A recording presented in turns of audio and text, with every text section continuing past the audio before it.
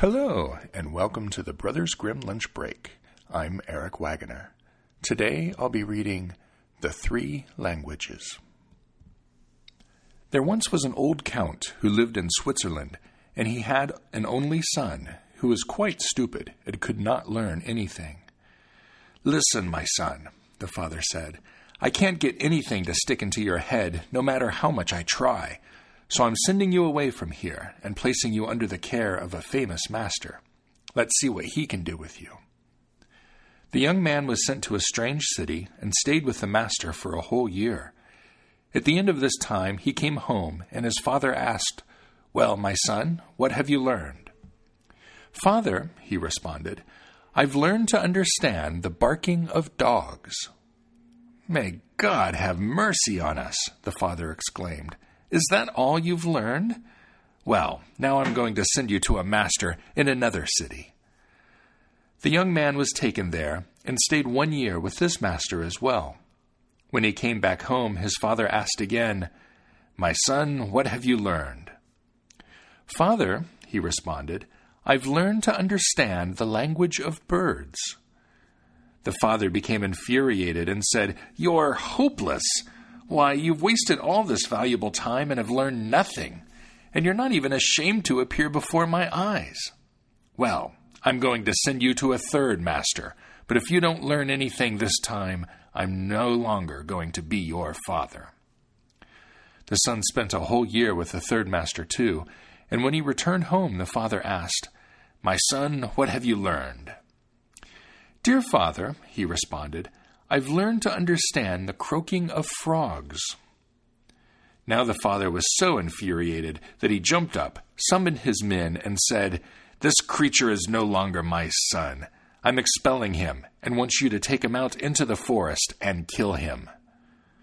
The count's men took him into the forest, but they felt so sorry for the son that they could not bring themselves to kill him and let him go. Then they cut out the eyes and tongue of a deer to provide the old man with proof of their deed. Meanwhile, the young man wandered about, and after some time he came to a castle where he asked for a night's lodging. "All right," said the lord of the castle, "if you're prepared to spend the night in the old tower. You may go there, but let me warn you that you'll be risking your life. The tower is full of wild dogs that bark and howl continually, and at certain times they must be given a human being whom they devour right away." The entire region had been enduring great sorrow and suffering because of this, and yet nobody could do anything about it. However, the young man was fearless and said, "I shall go down and face the barking dogs. Just give me something that I can throw to them. They won't harm me." Since he insisted, they gave him some food for the wild beasts and brought him down to the tower. When he entered, the dogs did not bark, but wagged their tails in a friendly way and gathered around him. They ate what he set before them and did not touch a hair of his head. The next morning, to everyone's astonishment, he reappeared alive and well and said to the lord of the castle, "The dogs have spoken to me in their language and revealed to me why they've been dwelling here and causing terror in your country. They're under a curse and are compelled to protect a great treasure lying under the tower. They'll never find peace until the treasure is dug up, and they've told me how this can be done." All those who heard this rejoiced, and the lord of the castle said he would adopt him as his son if he could accomplish this task successfully. The young count went back to the tower, and since he knew what was to be done, he completed it and brought up a chest filled with gold. From then on, the wild dogs no longer howled, nor were they ever seen again, and the land was freed of this plague.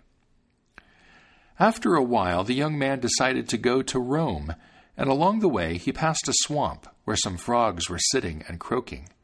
He stopped and listened, and when he heard what they were saying, he grew very pensive and sad.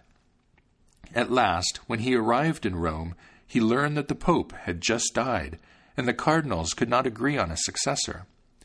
Eventually, they resolved to wait for a divine miracle to reveal the person they should elect. At the very moment they came to this decision, the young count happened to enter the church, and 2 white doves swooped down to his shoulders and rested on them. The cardinals recognized this as a sign from God and asked him on the spot whether he wanted to be pope.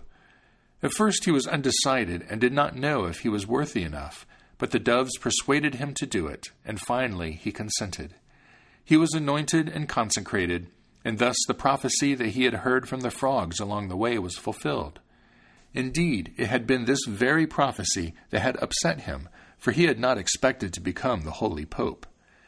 After that he had to sing Mass, and did not know a single word of it, but the 2 doves were still sitting on his shoulders, and whispered the words in his ear.